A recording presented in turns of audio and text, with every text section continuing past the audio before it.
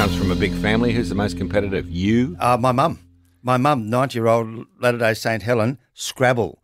She just loses all her niceness. She goes super quiet. She will question, is that a word?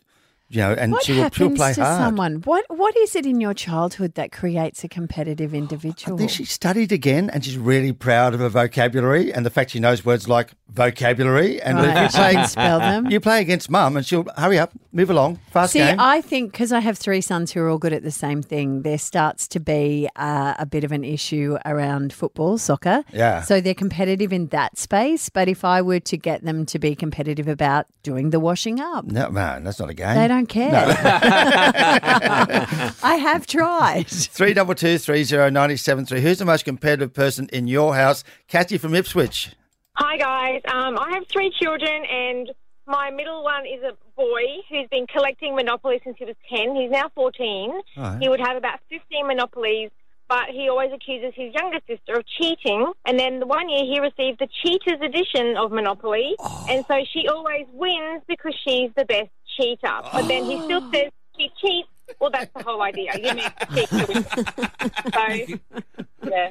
How do you officially cheat at Monopoly? You get a cheater's version of the game. Well, you just do something to cheat, and then if you're not caught, and then you keep going playing the game and no one's busted you, then you can say, well, I actually cheated there or whatever. Yeah, but if you're busted when you are cheating, then you fail with that. So I refuse to play. Okay, fair enough. We want to get you freedom ready and send the whole family to the Candyland Putt-Putt Park in Victoria. Take it out there, Robin. Sort it out amongst 9 holes. Pete of Ascot, you got a cheater in your world?